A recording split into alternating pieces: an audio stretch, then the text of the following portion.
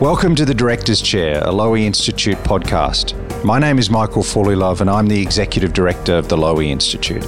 On the Director's Chair, I sit down with political leaders, policymakers and commentators in order to understand what's happening in the world. I'm delighted that my guest on this episode of the Director's Chair is an old friend of mine, Martin Indyk, the well-known Australian-American diplomat, Middle East scholar and distinguished fellow at the Council on Foreign Relations. Martin has been associated with the Lowy Institute from the very beginning, serving on the Institute's board since day one. He was born in London and raised in Sydney. As a young man, he moved to Washington and he's been a player in DC for nearly 4 decades, serving twice as America's ambassador to Israel, as Assistant Secretary of State and as Special Envoy for Middle East Peace. Martin currently serves as a distinguished fellow at the Council on Foreign Relations and he's one of my board members. Thank you, Martin Indyk, for joining me today live from New York City on the Director's Chair. Thank you, Michael. It's a real pleasure to be with you. First of all, Martin, I want to hear about the Australian part of your life, if I may. So tell us a bit about your family. Where were they from? What was their story? And what was it that brought you all to Australia? So both my parents were born in Poland to Jewish families, and my father left with his family at the age of 6 and migrated to Bondi Beach, where he grew up in a small Jewish community around Bondi Beach. And his father, my grandfather, was a tailor, had a shop in George Street in Sydney, where he sold suits to new immigrants. My mother went from Poland to what was then British Mandate Palestine. And she went to school there. And then in what I refer to as the first Intifada, the first Arab revolt in 1936, she and my grandfather migrated to New Zealand. And so then when she met my father, she moved to Sydney from Auckland. But background was essentially Polish, Jewish, even though they both essentially grew up in Australia and New Zealand. And whereabouts in Sydney did you grow up? And what are your memories of Sydney as a boy and a young man? So I grew up in Castle Crag on the north shore of Sydney, but I was very much a Sydney boy. Spent first, 30 years of my life essentially in Sydney, with a few years in Canberra doing my PhD in international relations at the Australian National University. But I went to Sydney University and it was life in which I grew up in this kind of insular Sydney Jewish community, which was heavily influenced by Hungarian Jewish migrants. But my family was Polish, as I said. My memory of that is very strong because every weekend, my parents, even though they were not Holocaust survivors, would hang around with the Holocaust survivors in Sydney. And they were our friends. And I can remember very well as a young boy noticing the tattooed numbers on their arms and asking my parents about that. But that was the kind of environment. It was a fairly insular Jewish environment, which was heavily kind of Eastern European in its culture, which was kind of strange given the broader Australian culture that we existed in. Now, your whole life you've been a student of the Middle East. What is it about the region that fascinates you so much? Well, it really does have to do with growing up in Sydney, in the Jewish community there, and feeling that I was somewhat different and looking for my identity. I went to Israel as a first-year university student with a group of 30 other Jewish kids from Sydney and Melbourne. And that had a profound effect on me. I was an impressionable young age. It was my first trip overseas. Israel was in its heroic phase after the Six-Day War. That was in 1969 that I was there. And it really had a powerful impact on me in terms of my identity. I went back after I graduated in 1973 and spent some time there. I was going to do a master's degree in international relations, which was my passion by that stage, when the 1973 Yom Kippur War broke out. And I was in Jerusalem when that happened. I stayed through that war. And that really had a profound impact on my sense of purpose. It was a kind of epiphany where I decided that during that war that I was somehow, I didn't know how, going to kind of devote my life to trying to help Israel and make peace with its neighbors. And living through that war and seeing the role that the United States played, first of all, in helping Israel turn the tide of battle with a massive military resupply. And then watching Henry Kissinger, as Secretary of State, negotiating first a ceasefire and then engaging in his shuttle diplomacy, where he laid the foundations for the American-led peace process. I kind of decided at that point that I was going to study, learn as much as possible about the role of the United States in settling the Arab-Israeli conflict. And so I went back to Canberra, did my PhD in the Department of International Relations there on the role of the United States in settling the Arab-Israeli conflict. And essentially from that point on, although I did a few other things along the way, that has been my obsession and the focus for my life's work. And a wonderful obsession it is. Now, you moved to Washington, to the imperial capital in 1982. And from this angle anyway, it looks like you've never looked back. You started as a researcher at AIPAC. You were the founding executive director of the Washington Institute for Near East Policy. What did it feel like as a young Australian entering that milieu of power players and journalists and diplomats and think tankers? So, I had studied all of these people and I suddenly had an opportunity to meet the Bill Quants and the Harold Saunders. These were the people who had worked on the peace process with Kissinger and were still heavily involved and had written about it and so on. And suddenly I found myself really at ground zero for the Arab-Israeli peace process. And it was serendipitous. It's not that I had planned it this way. I was on a sabbatical at Columbia University when a friend called up and said, I'm going to Washington. You want to come with me and help me set up this research department at the, as you said, AIPAC, which is the American Israel Public Affairs Committee, which was the kind of the pro-Israel lobby, the vaunted pro-Israel lobby. And that kind of gave me the entree. And suddenly I found myself at the very heart of everything that I'd been studying up to that point. And I said, wow, this is great. And what was truly great about it, Michael, truly great thing about America, and it seduced me into becoming an American, was the openness of the policy debate. Here I was, a guy with a funny accent from Australia, talking with these experts and people who'd had experience in government and engaging with them.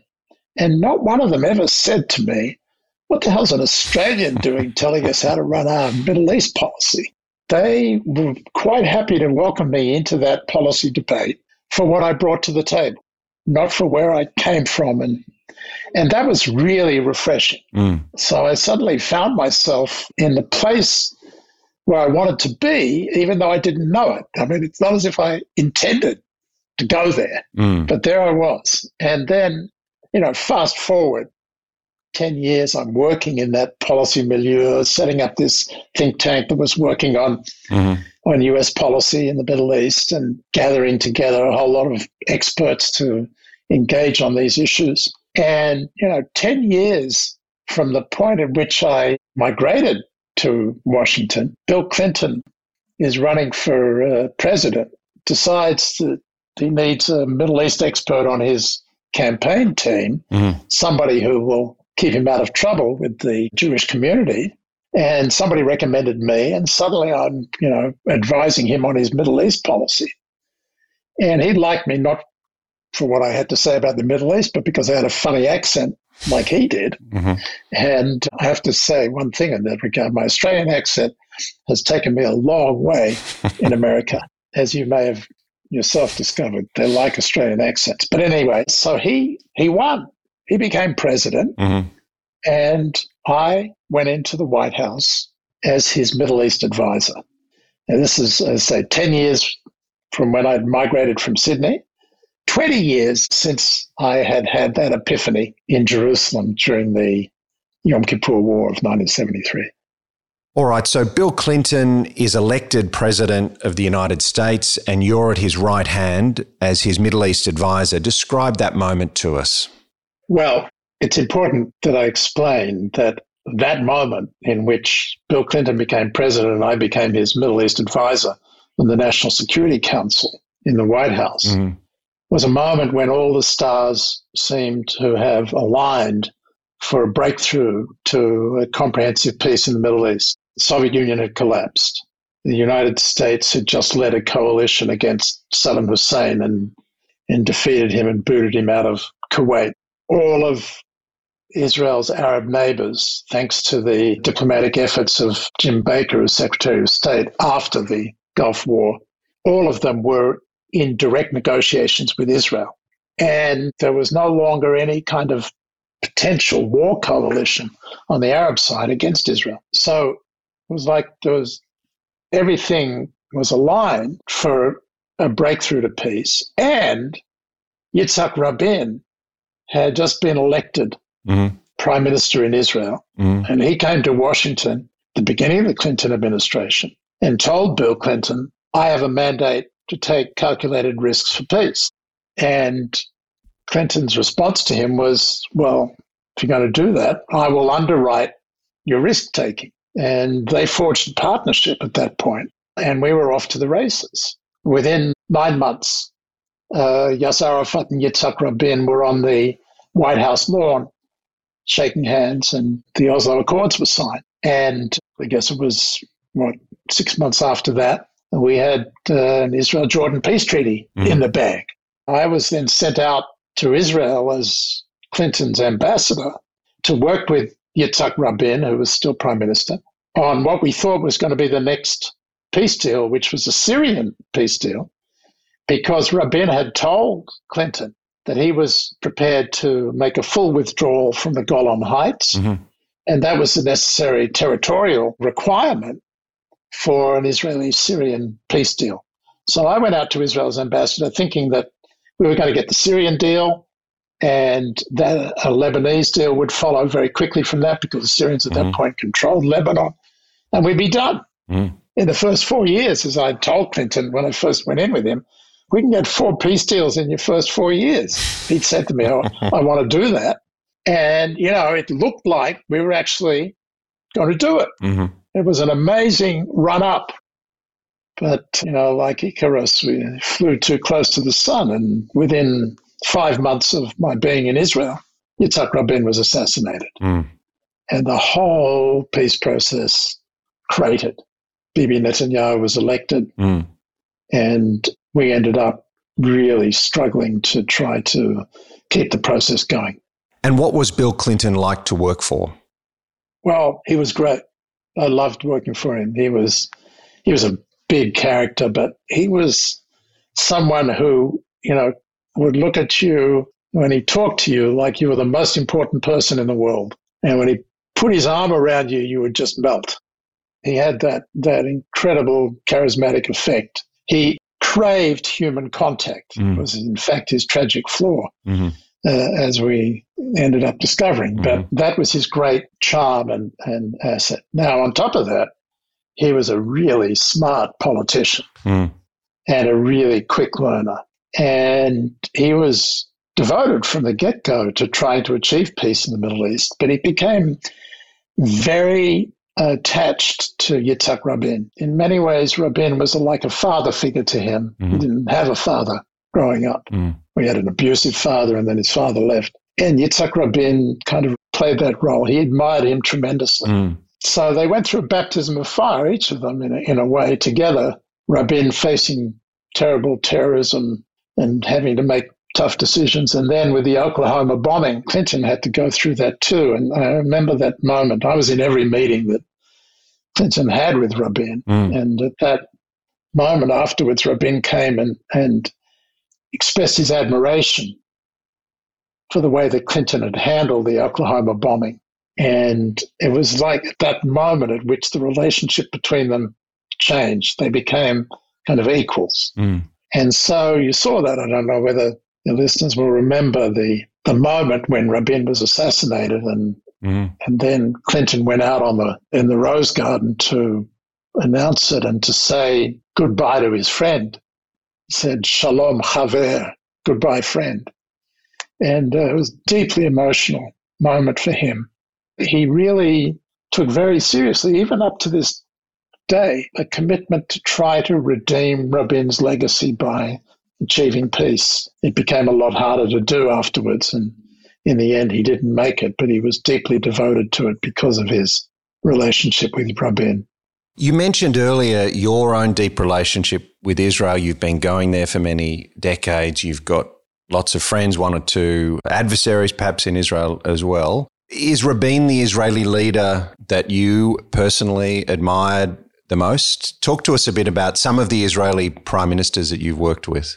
Well, I actually worked with 5 Israeli prime ministers during the time I was ambassador. I was ambassador twice, as you mentioned. Clinton sent me back in the last year when Barak became prime minister. But I worked with personally, directly, when I was ambassador, with Rabin, then with Peres. Then when Peres was defeated, I worked with Netanyahu. Then when Netanyahu was defeated, I came back and worked with Barak.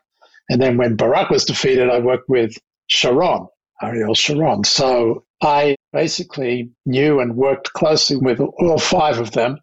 Then I became friendly with Olmert as well.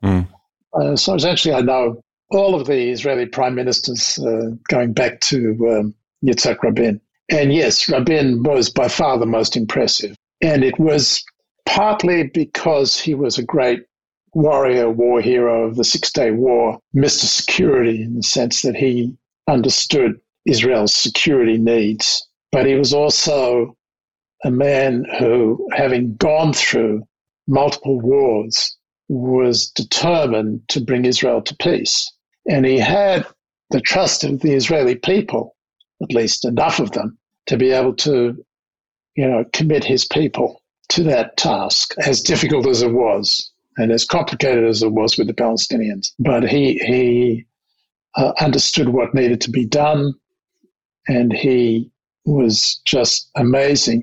His ability to analyze a situation, to read the map, and to decide on a course of action that was courageous and enlightened and determined. So he was amazing. Let me ask you about the current Prime Minister of Israel. To an outside observer, it's surprising that every time Israel has an election over the past decade or so, somehow Netanyahu seems to end up as Prime Minister. And indeed, this week, President Rivlin asked Bibi to try to form a new coalition government even while he stands trial on corruption charges. What is it about Bibi, Martin? Why is he so good at staying in power?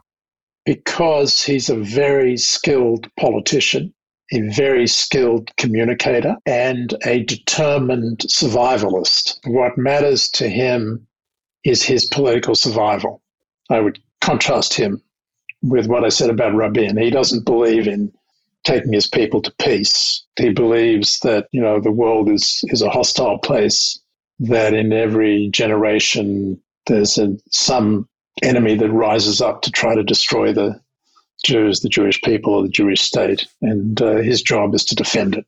So he has a very dark view of history, and that informs his approach to the conflict with the Arabs. And so I think that the key to his longevity, and he has been the longest-serving Israeli prime minister, is that he's a very good politician who has honed his skills at maintaining coalitions that enable him to stay in power. And, Israeli politics is quite different to Australian politics or American politics. It's not a Westminster system. It's proportional representation, and no party gets a majority. You have to cobble together a majority of disparate parties, and he's genius at that. And so he's been able to survive. He has not, in 4 elections, been able to put together a stable ruling coalition of his preference, which is right-wing religious coalition. He's failed each time at that, and he failed this time again. He's been given the opportunity to try to form a government, but he doesn't have any clear way to do that because he got the largest number of votes, but he wasn't able to get enough votes to form a government. And so, ironically, he's now dependent to get a coalition majority on an Arab Islamist party. Just to show you his survival skills, he ran against the Arabs a couple of elections ago, claiming that they were coming out in droves to defeat him. It was quite a racist statement at the time. And yet now he's managed to turn around and convince this small Arab party with its 4 critical votes, that they should join him in helping him form a government. So that's a testament, I think, to his political skills, that he's able to even reach out across the aisle and bring his erstwhile political adversaries into the coalition, or at least it looks that way. I wish he would have spent his energies and skills in applying them to reaching out to the Palestinians and making peace with them. But as I said, that hasn't been his priority. He just doesn't believe in it.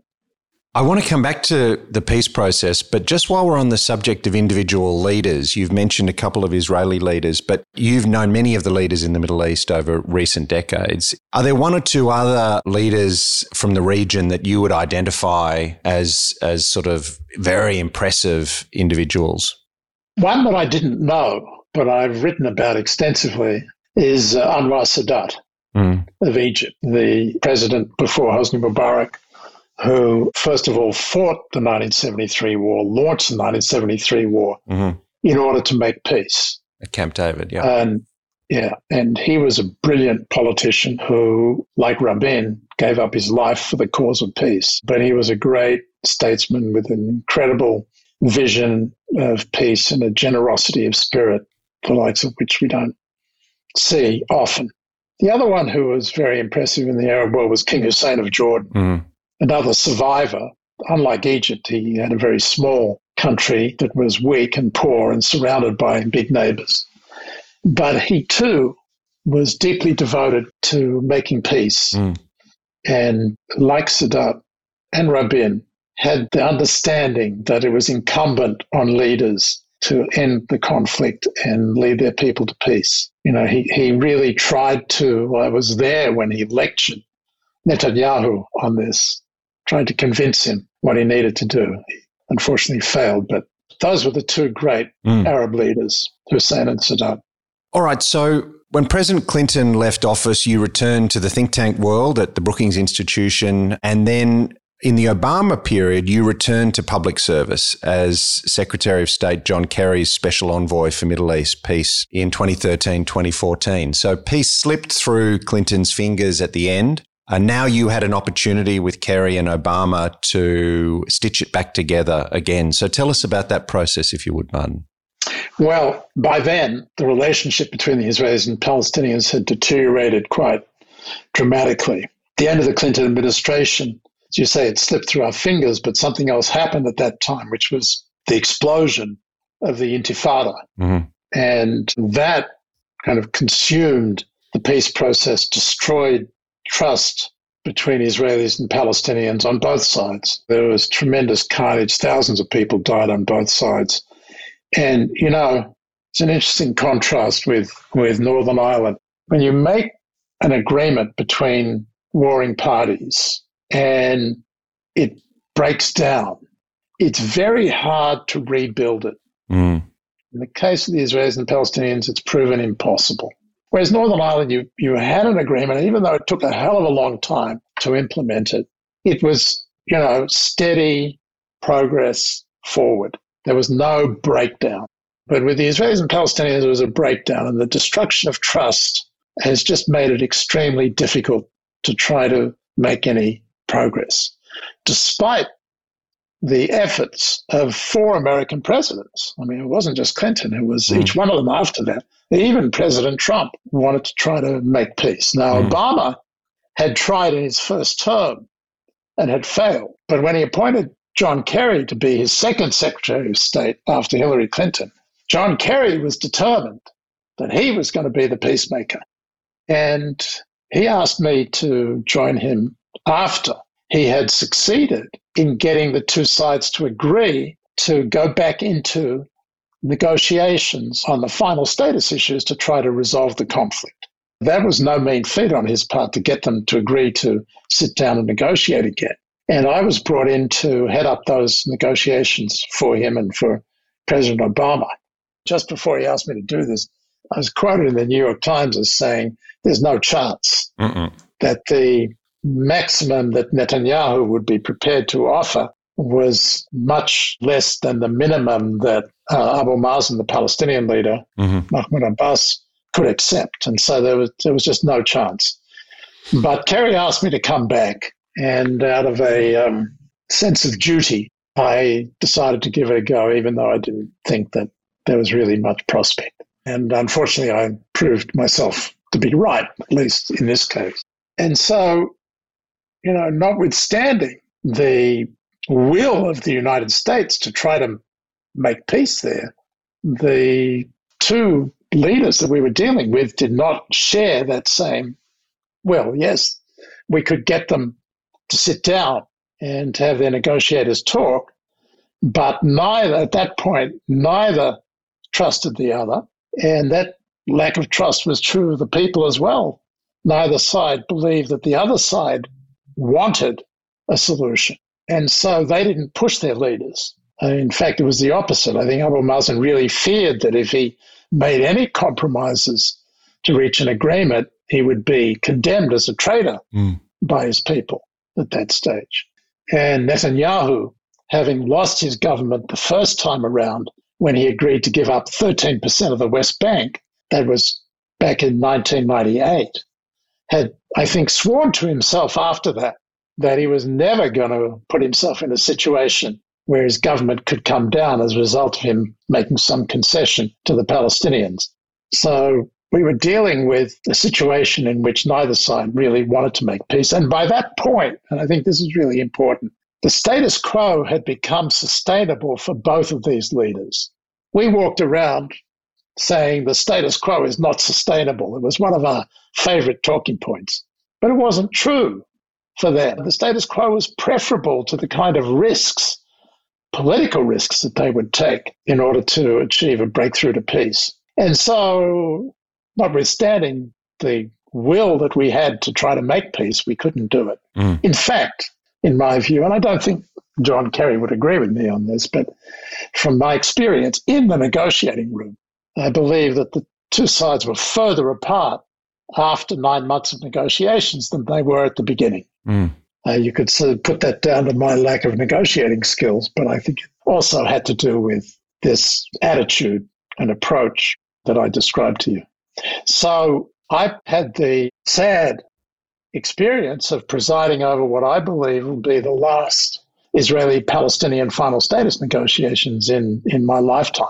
At the end of it, I felt like Moses at the end of his life when God told him to go up to Mount Nebo, which is in Jordan, and showed him across the Jordan River the promised land. He said, there it is, but you won't cross into it. Well, I've seen the promised land. I know what it looks like. I know what a two-state solution looks like after all these years of being engaged in the negotiations. But the conditions are not right for getting there. At some point, it'll happen because the alternative to what we call now the two-state solution of an independent Palestinian state living alongside Israel in peace and security, the alternative to that is no solution.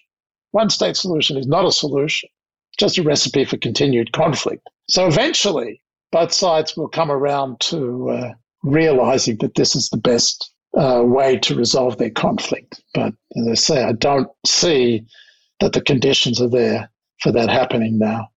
Of course, US presidents continue to try to make peace. And as you mentioned, in August last year, the US brokered the normalization of relations between Israel and the UAE and Bahrain. I think you described President Trump as the accidental peacemaker for his role in this. Why did you use that description? How significant are the Abraham Accords? Well, I called him the accidental peacemaker because it was not his intention to make peace between Israel and the United Arab Emirates. Let's remember, the United Arab Emirates weren't in conflict with Israel. His intention was to make peace between Israel and the Palestinians. And that's what the Trump deal of the century was designed to do. In the process, he basically tried with Netanyahu to impose a peace on the Palestinians.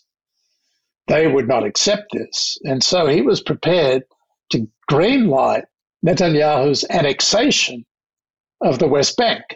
And it was that greenlighting of annexation and the prospect that that was about to happen that led the Emiratis to come forward and say, if you don't go ahead with annexation, we will normalize with you. And so that was why I say it was an accident. It was the annexation that produced the normalization. It wasn't Trump's intention. But I do give Jared Kushner credit for recognizing the opportunity when it came knocking on the door. And he grabbed it. It was the Emiratis that took the initiative, not Trump. But Kushner grabbed it and developed it and produced this normalization process. And I think it's a good thing. It's not something that we hadn't pushed very hard in the Clinton years. There was a whole process of normalization that went ahead in those years, including with the Emirates, but with the Moroccans and the Omanis and so on. But it all broke down after the Intifada. And until the Emirates broke the mold, the Arabs took the position that until there's an Israeli-Palestinian deal, there would be no normalization of relations. Now the Emiratis have broken with that. They have been prepared to fully normalize, but it's not clear yet whether that's going to be followed up by what would be the most important, which would be Saudi Arabia, which is the kind of crown jewel of the normalization process. And we'll have to see whether the Biden administration is able to create conditions in which that would become possible. Well, let me finish up, if I can, Martin, with a few questions about the Biden administration and the Middle East. And why don't we start with Saudi, as you've just mentioned it. During the 2020 campaign, Joe Biden was highly critical of Saudi Arabia. However, he decided he wouldn't punish Saudi Crown Prince Mohammed bin Salman directly over the killing of Washington Post journalist Jamal Khashoggi. He did choose to sanction lower-ranked officials, and he said that MBS wouldn't be visiting the US anytime soon. Did he strike the right balance there, do you think? I do think so. I think the rollout of it wasn't very well done, but I do think he struck the right balance. Why did he need to strike a balance? Well, Saudi Arabia is still important to the United States. Its importance has declined in recent years as the United States itself is now an oil exporter, and there's plenty of alternative supplies of oil. But the Saudis are still the swing producer. They can affect the price and supply of oil quite dramatically. So they still matter to us, and they're still a partner in the effort to stabilize the region. But the problem is that Mohammed bin Salman, the Crown Prince, is a rash, young, inexperienced, and ruthless leader who engages in all sorts of activities that are problematic for his own country, but problematic for the United States as well, not least of which is the murder of Jamal Khashoggi, as you mentioned, but also the treatment of his own people, his own dissenters. And perhaps worst of all, the war that he led his nation into in Yemen, which has created the worst humanitarian crisis today in the world. And I think that Biden's challenge is to get him to understand that he needs to behave in a different way. And for that, he still needs to engage with him. He can't treat him as a complete pariah, but he downgraded him. The only senior official in Biden's administration who's now allowed to talk to the Crown Prince is the Secretary of Defense, because he's also a Minister of Defense. Vice President Kamala Harris would be his natural counterpart since he's Crown Prince, but she's not dealing with him. And certainly the president isn't going to deal with him directly. So he's been kind of put in the corner and told to kind of behave himself. And we'll see how that goes. The first challenge is to get him to exit the war in Yemen, to end that war, end Saudi Arabia's involvement in it. And for that purpose, Biden has appointed a special envoy to try to work it, and we'll see whether he can succeed at that. I think in the end, Biden is going to have to insist that Mohammed bin Salman end that war unilaterally, just pull out. That will be the only way to resolve that. But, in essence, he needs to be able to work with him because he is the de facto ruler of an important player in the Middle East, but at the same time, to make clear that it's not going to be business as usual. All right, Martin, let me turn to Iran and the nuclear deal, the JCPOA, that was signed during the Obama administration. Critics at the time said that it didn't offer a permanent solution to preventing Iran from acquiring nuclear weapons, and in the meantime, it licensed Iranian misbehaviour. President Trump withdrew from the deal mainly on those bases. But Biden obviously wants to get back into it, and this week the US and Iran moved closer to that. Would you encourage President Biden and Secretary Blinken on this current path? So I think it's important that they proceed on the path they're on, because Iran is on its own path towards a nuclear weapons capability and maybe only a few months off. So we need to get them back into compliance with the agreement. And then I think it's clear that Biden's intention is to enter into a negotiation with them to, as he says, have a longer and stronger deal, one that takes care of the problems that exist in the current JCPOA, in particular the sunset clauses, which would enable Iran to start up its program again after it expires in, 4 years or so. That is the challenge, but I don't think that we can get to the longer and stronger agreement unless we go back to the original agreement. The problem with that is that most of the sanctions that give the United States leverage over Iran will have to be lifted in order to get Iran back into compliance. And so the question of whether we have the leverage after that to get the longer and stronger deal is, at this point, unanswered, and we will have to see. But I don't think there's any way of getting to that point without going back to the JCPOA.